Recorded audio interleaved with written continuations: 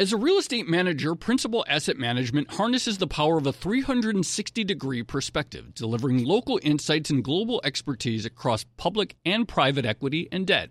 Their teams apply local insights and global perspectives to help identify the most compelling investing opportunities. Principal Asset Management. Actively invested. Learn more at principalam.com. Investing involves risk, including possible loss of principal. Principal Asset Management SM is a trade name of Principal Global Investors, LLC. You know, it can be hard to see the challenges that people we work with every day are going through. Invisible struggles like stress and burnout, caregiving for a loved one, or being misunderstood. But insight, awareness, and empathy will help us better see the issues they're dealing with.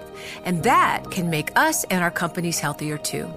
I'm Holly Robinson Peete. Join us on The Visibility Gap, a new podcast presented by Cigna Healthcare. Download it wherever you get your podcasts. Put knowledge to work and grow your business with CIT. From transportation to healthcare to manufacturing, CIT offers commercial lending, leasing, and treasury management services for small and middle market businesses. Learn more at CIT.com. Put knowledge to work.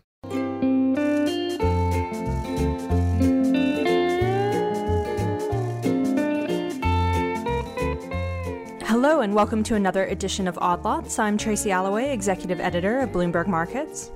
And I'm Joe Weisenthal, Managing Editor of Bloomberg Markets. So, Joe, on last week's episode, we were talking about money, and I rather glibly said that money was the thing that everybody wanted. But what if I told you today that we are going to speak with someone who turned down $8.5 million? I wouldn't believe it. I wouldn't believe that such a person would exist, or that a person would do such a thing. Well, we are going to talk to someone who turned down $8.5 million. That person is Eric Ben-Artzi. You might remember him from some recent headlines. He used to work at Deutsche Bank as a risk manager and basically blew the whistle on the way the bank was accounting for a big position in derivatives. Since then, Deutsche Bank got fined by the Securities and Exchange Commission in the U.S., and part of that fine goes out to pay the whistleblowers. And Eric was just one of, I think in the end there were two of them. So we're going to talk to him today about what it's like to be a whistleblower and, crucially, why he turned down all that money. This is so fascinating and surprising. I don't want to do any more intro. I think we should get right into it. All right.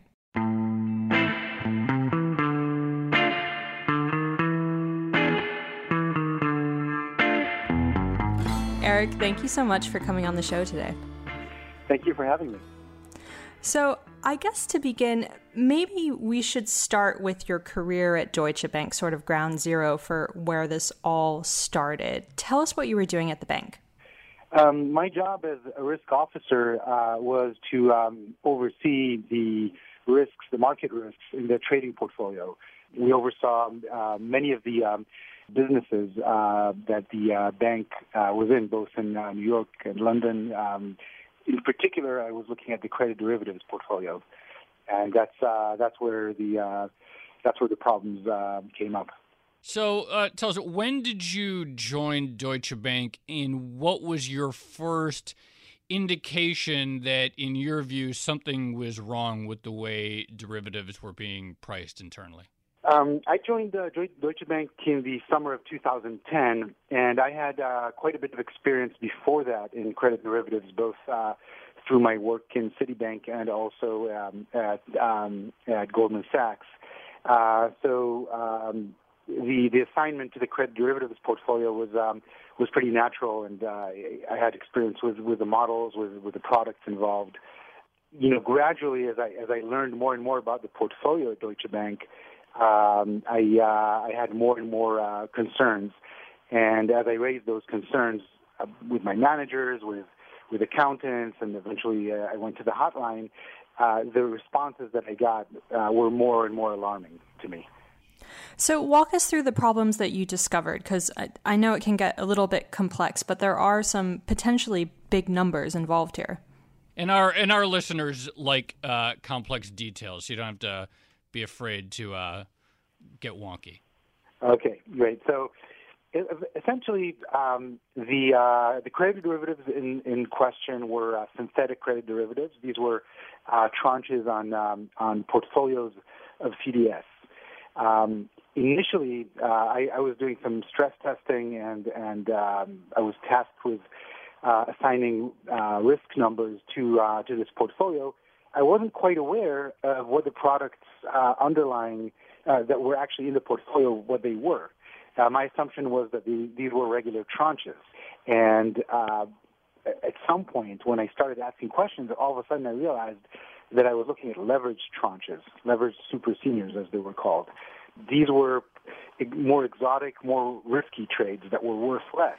If you think of it as an insurance contract, then a leveraged tranche, if you buy insurance in a leveraged way, you have far less protection than if you have a regular tranche where you're protected for the entire amount of your portfolio. So one analogy that people seem to like is with parking lot full of cars. If you're a car dealer and you have a used car parking lot full of used Kias, you know, you could argue about what kind of values those used Kias have. You can say they're worth $5,000 or $10,000, but you can't pretend that these are new Ferraris. And essentially, I realized that this is what the bank was doing. It was misrepresenting the trade in its portfolio. And I also began to realize just how huge this portfolio is. Essentially, Deutsche Bank owned the majority of this market. So as I was raising my concerns and getting answers that made less sense, I also got answers that made me more concerned about the amounts that we're talking about, the hidden losses, or if you will, the inflated valuations. So back in the deep, dark days of the financial crisis, and 2010 wasn't that far off from those, understating those potential losses would have meant a big, big flattering of Deutsche Bank's bottom line, right? Basically saving it on having to reserve lots and lots of extra capital. Absolutely, and so in 2010, initially when I raised my concerns, I thought we were talking about potentially hundreds of millions of dollars. And once I asked more and more questions, I realized that this was, we're talking about billions. So yes, these were very large numbers. I want to get to the part where you sort of blow the whistle and raise external issues, but I just want to get a little more specific on the specific problem that you saw with the way that the derivatives were being priced, because obviously pricing of derivatives and portfolio of derivatives is complex and people apply different models and techniques. But what was the fundamental difference in how you saw the products and how they should be valued versus how they were being valued by the bank? So I think that's a very good point. That I wasn't arguing that a specific model should be used. There are many models that could potentially be used, and all of them had advantages and disadvantages. So you could argue about what the actual value was of these trades. There's no doubt there. But you couldn't pretend that they were not leveraged. The standard valuation, the correct sort of financial engineering valuation of a leveraged super senior or a leveraged tranche is as a regular tranche minus an option. Essentially, you sold an option to the counterparty to walk away from the trade. That's really what the trade, the way to correctly value this trade. So what the value of this option is, you can argue over what that is. You can argue about, you can take different models that would give you different numbers. What Deutsche Bank did was it just said that these options were worth zero. And other banks at the time were using the gap option, right? They were valuing it like they could lose all the collateral because the counterparties walk away. Absolutely. So there were definitely models being used in other banks, and when the issue was raised that that the models, that there's no model that does a good job, that all the models are unstable, well, the answer to that is if you can't value this option, you have to apply the worst case, not the best case. Especially when you're looking at the underlying swap, you are quite happy to take a maximal valuation. In other words, the leveraged super seniors, their value is equal to the swap, which is mark to market, less the option, which is also mark to market. Deutsche Bank was happy to take the positive mark to market on the swap, which is also a derivative in itself. But it just said, well, I don't know how to value valuing the option is hard, so I'm just going to mark it at zero. That was clearly dishonest. I should say that when I spoke with risk managers in other areas, this seemed to be a consistent problem throughout the trading book. As I was raising concerns about this particular portfolio, which was probably the largest, I also began to realize that there was something more widespread, more systematic here, that it seemed as though the bank was really operating on little or no reserves for many trades that should have been reserved for. And it seemed as though it was trying to inflate its financials. That was my impression. So after you start looking at the book and talking to other people, walk us through exactly what happened when you brought this to the attention of your managers. You mentioned making the call on the hotline. I imagine there was quite a process that you had to go through before you got to the hotline part or the SEC part. Yes, I talked with the line of command and within the risk management department. I went to I spoke with managers in other adjacent areas, model validation, so other gatekeepers, if you will. I ended up going to the accountants, the finance division. So these are the people ultimately responsible for the financials, for the statements. And that's really where, I was expecting throughout this process that somewhere down the line, somebody is going to adjust for this leverage. Somebody is going to adjust for the fact that, Deutsche Bank sold a lot, options on a huge portfolio that were being valued at zero. Somewhere there's going to be some accounting for that. And the accounting was just, it seemed as though eventually when I talked to the accountants, they said, no, it's just valued as a regular swap. And that's when I went to the hotline. So how do the conversations actually go? Because I can imagine it must be pretty awkward if you go up to people and you say, hey, I think that Deutsche Bank's potential losses on its LSS portfolio could be massively, massively bigger than we're accounting for. So absolutely. The answers were evasive. Some people didn't want to talk about it. Others gave answers that were just wrong. I think maybe just because they didn't know. Because these trades are pretty complex, anybody who didn't really specialize in it could easily misunderstand. You could tell them that you could run into a situation where they don't really understand what they're how to value these trades. So some of the answers I got, I assumed were just uninformed answers rather than attempts to hide. But when I talked to people who did understand, the answers were clearly evasive and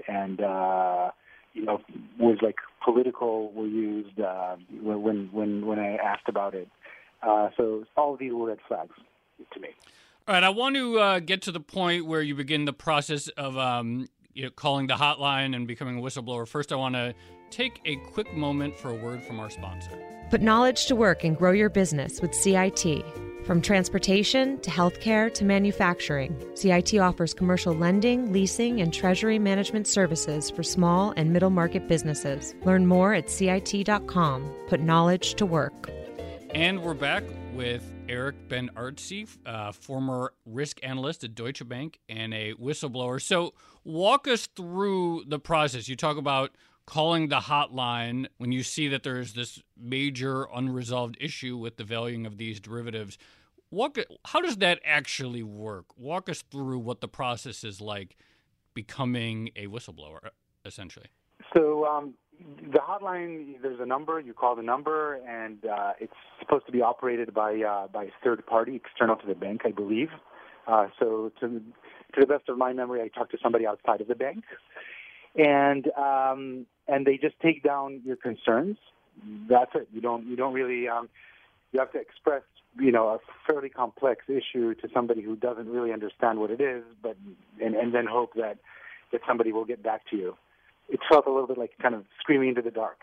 But eventually, actually, pretty quickly, I was contacted by the legal department, by the compliance department. So that part of it worked pretty well. And when did you go to the SEC? Because I imagine once you made that hotline call, you were probably already at least a little bit worried about your job at Deutsche.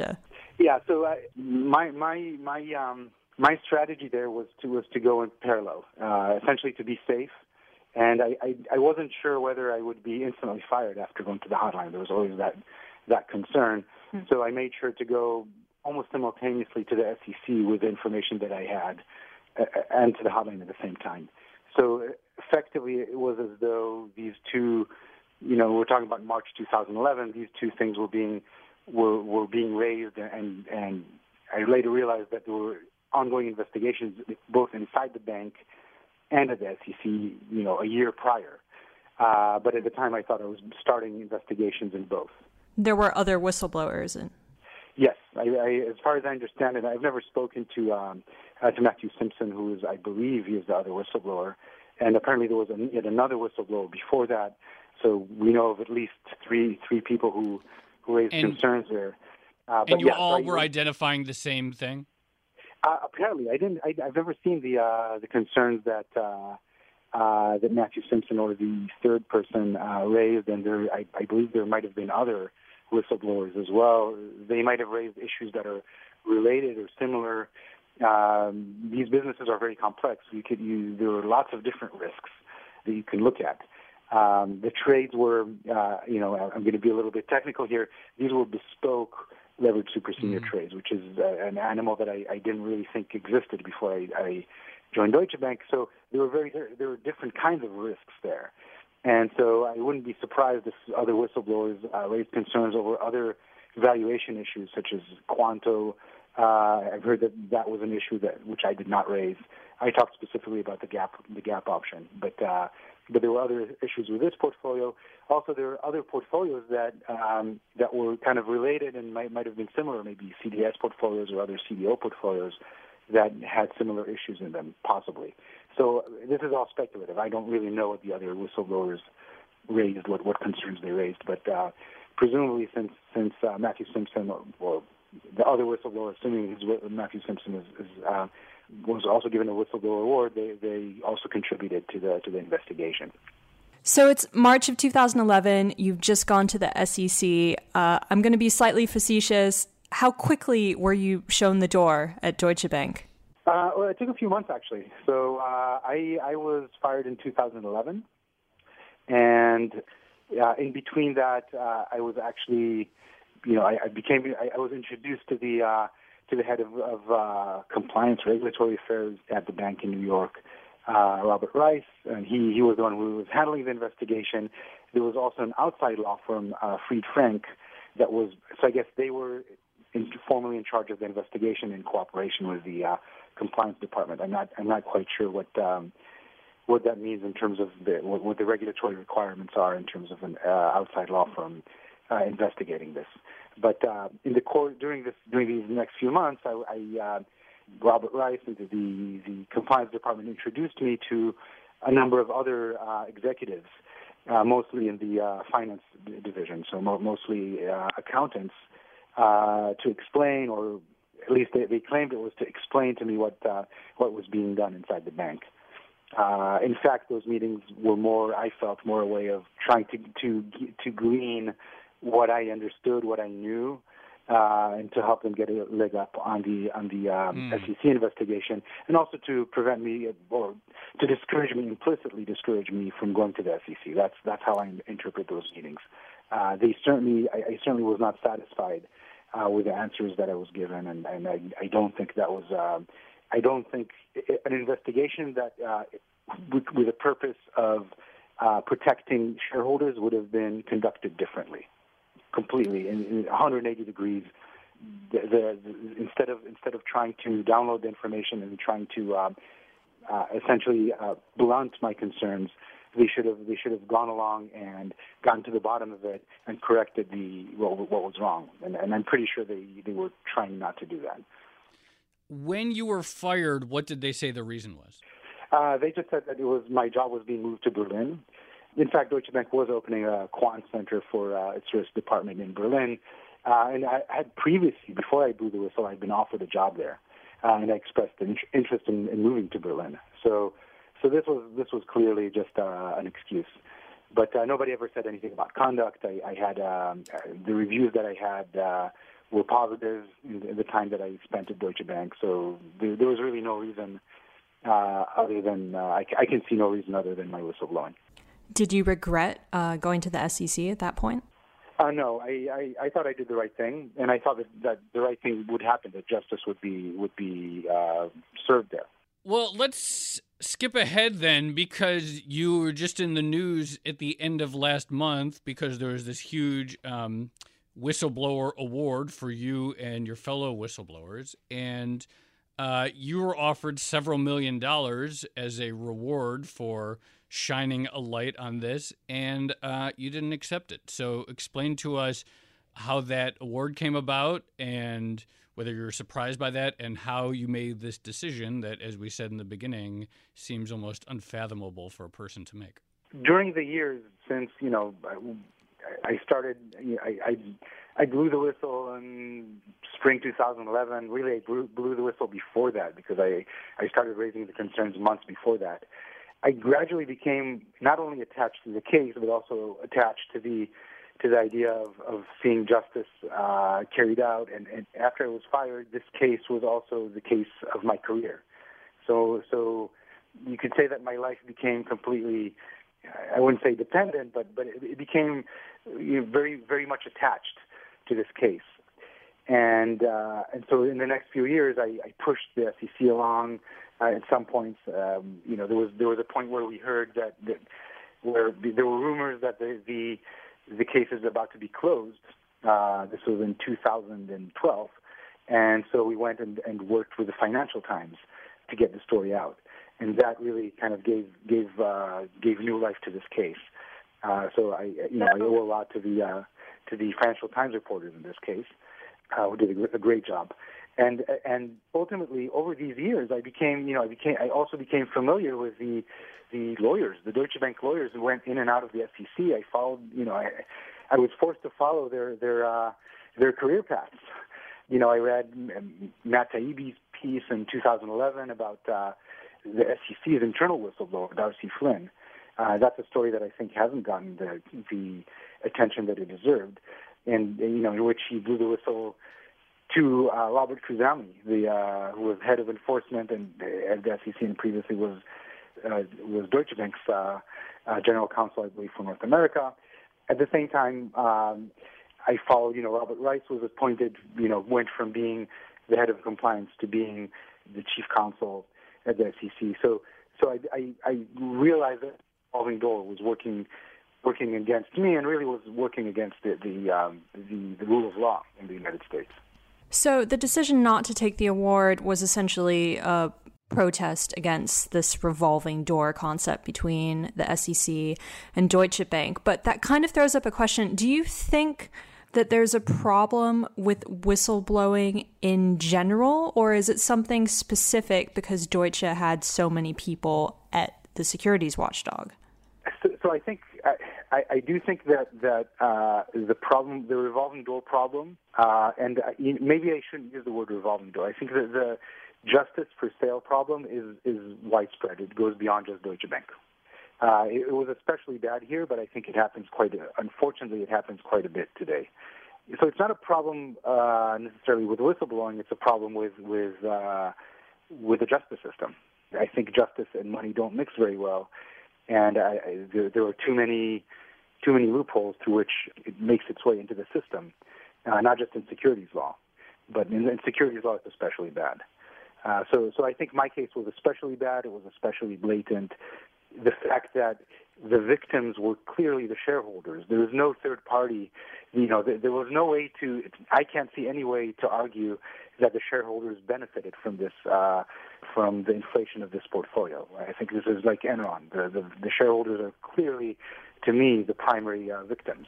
I was just going to say there is a devil's advocate type argument where you could say, well, all right, so Deutsche Bank didn't value the gap risk in the way that it should have, but it ended up not suffering catastrophic losses anyway, right? So it made it through, and its assumptions about the gap risk turned out to be correct, and in effect, it saved its shareholders a lot of pain. Again, that's just a devil's advocate argument for you, but it does get to the heart of the point that Joe made earlier, which is these are really complex things, and you're making a lot of assumptions about them, and right and wrong aren't always that clear cut.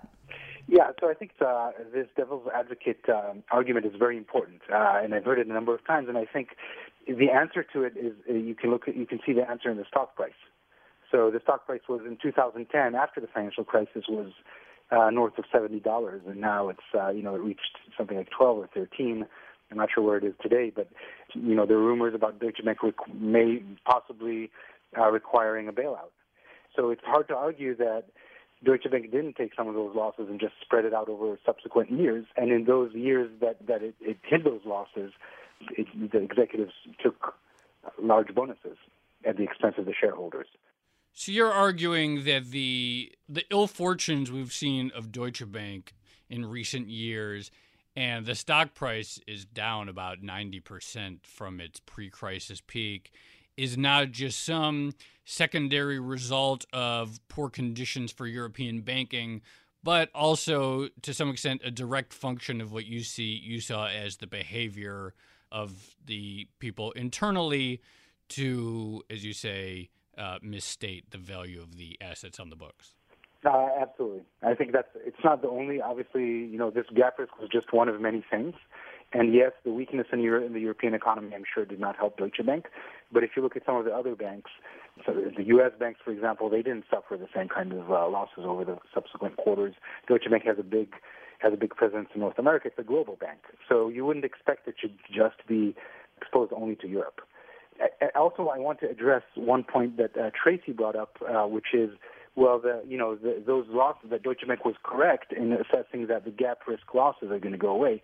Well, that's another way of saying of looking at this is to say that the value of the swaps was inflated. In other words, if you say that the gap option was worthless, was worth zero, and it was just a temporary fluke around 2009 and 10 or 8, 9, 10, that its value was very high, you have to say the same thing about the swap itself. So the swap and the option go hand in hand.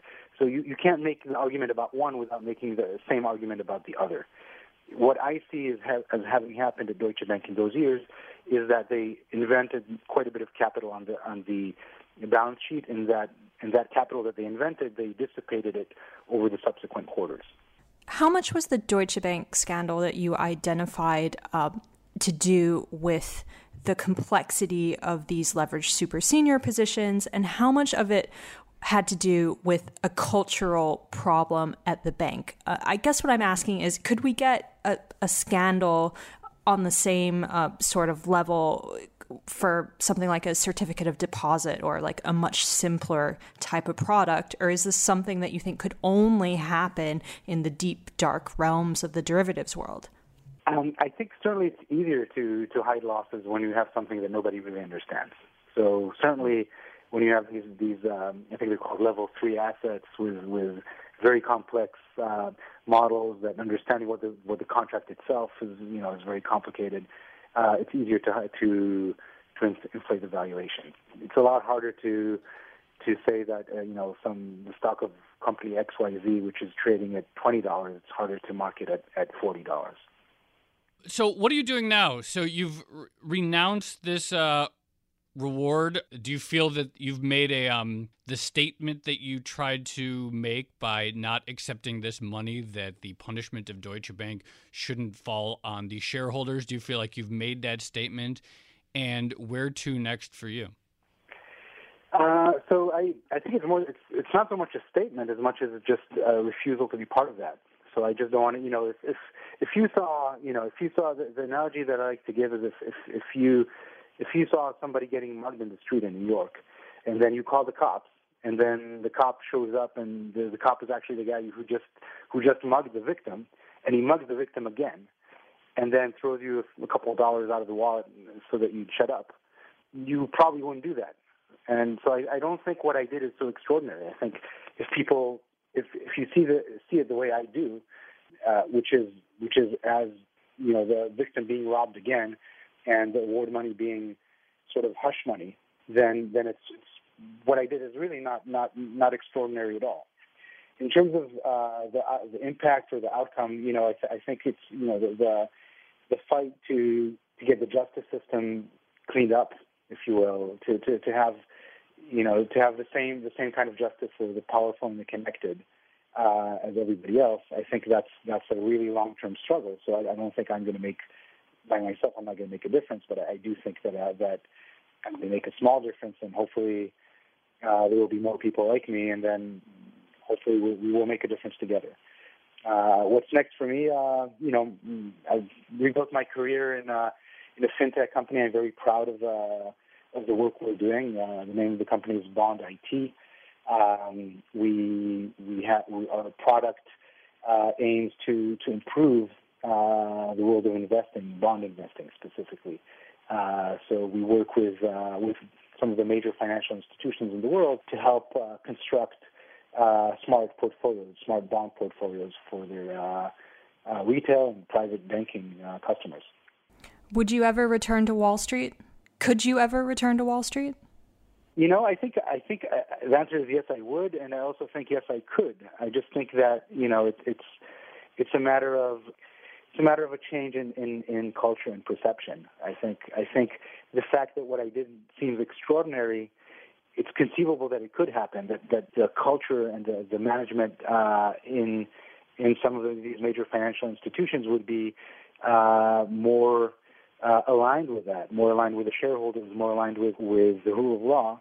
Then I think I could very well find myself working again on Wall Street.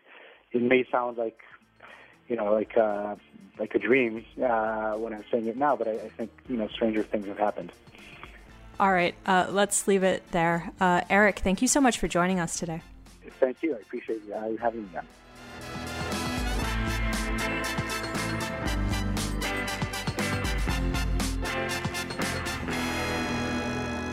So, Joe, I thought that was a really fascinating story, and I think the thing that emerges the most from it is probably the courage of a guy who kind of knew he was probably going to lose his job by blowing the whistle on this, and then the idea that he gave up millions of dollars on principle. I like to think I would do the same thing, but let's be realistic. How many of us actually would?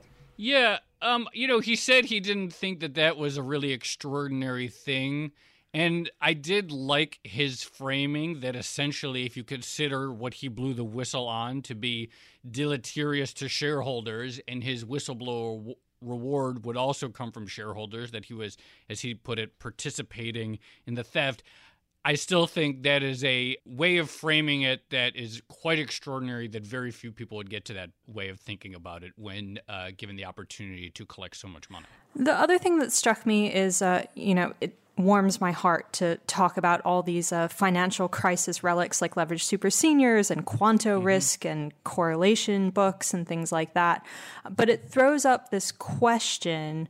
Many years after the financial crisis, it feels like we've gone some way towards tackling some of the complexity in banking, but I'm not sure we've done that much to actually fix some of the cultural problems that people like Eric have identified.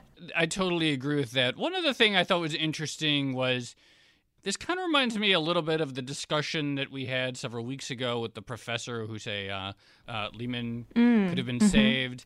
And when we go back to these stories, a common thread, of course, is that during periods of extreme volatility and with these complicated financial products, there's often some debate about how they're valued at any given moment. So I like the way he clarified his take, which was that this was not really, in his view, a debate about which model to use. And of course, you could have disagreements about that, but sort of fundamentally the building blocks of the model, just acknowledging what you, sort of like agreeing on a common set of facts to go into the model. And so being a little bit, in his view, more clear than mere sort of disagreement about which or deconstructing your conclusion, right? Right. All right. Well, on that happy note, shall we deconstruct this conversation? Sounds good. All right.